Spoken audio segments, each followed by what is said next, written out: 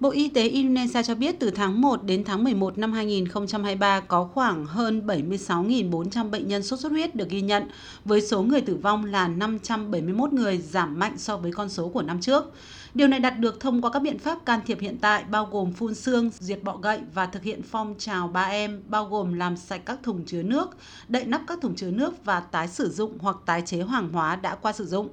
Tuy nhiên, một biện pháp được đánh giá là đổi mới và hiệu quả để kiểm soát bệnh sốt xuất huyết tại Indonesia ở mức thấp cũng như đẩy nhanh mục tiêu loại trừ bệnh sốt xuất huyết vào năm 2030, đó là sử dụng vi khuẩn Wolbachia. Wolbachia là dự án thả trứng muỗi hoặc muỗi vằn mang vi khuẩn Wolbachia để kiểm soát bệnh sốt xuất huyết. Sau khi được thả ra, muỗi vằn mang vi khuẩn sẽ giao phối với muỗi hoang dã tại địa phương và giúp truyền Wolbachia cho đàn muỗi. Bằng cách này, dần dần muỗi vằn mang vi khuẩn trong tự nhiên sẽ được nhân lên ngày càng nhiều, từ đó giúp ngăn ngừa lây lan dịch bệnh sốt xuất huyết và các bệnh nguy hiểm do muỗi vằn. Biện pháp này đã được chứng minh là có hiệu quả trong việc giảm tỷ lệ mắc bệnh sốt xuất huyết ở 14 quốc gia, bao gồm Brazil, Australia và Singapore.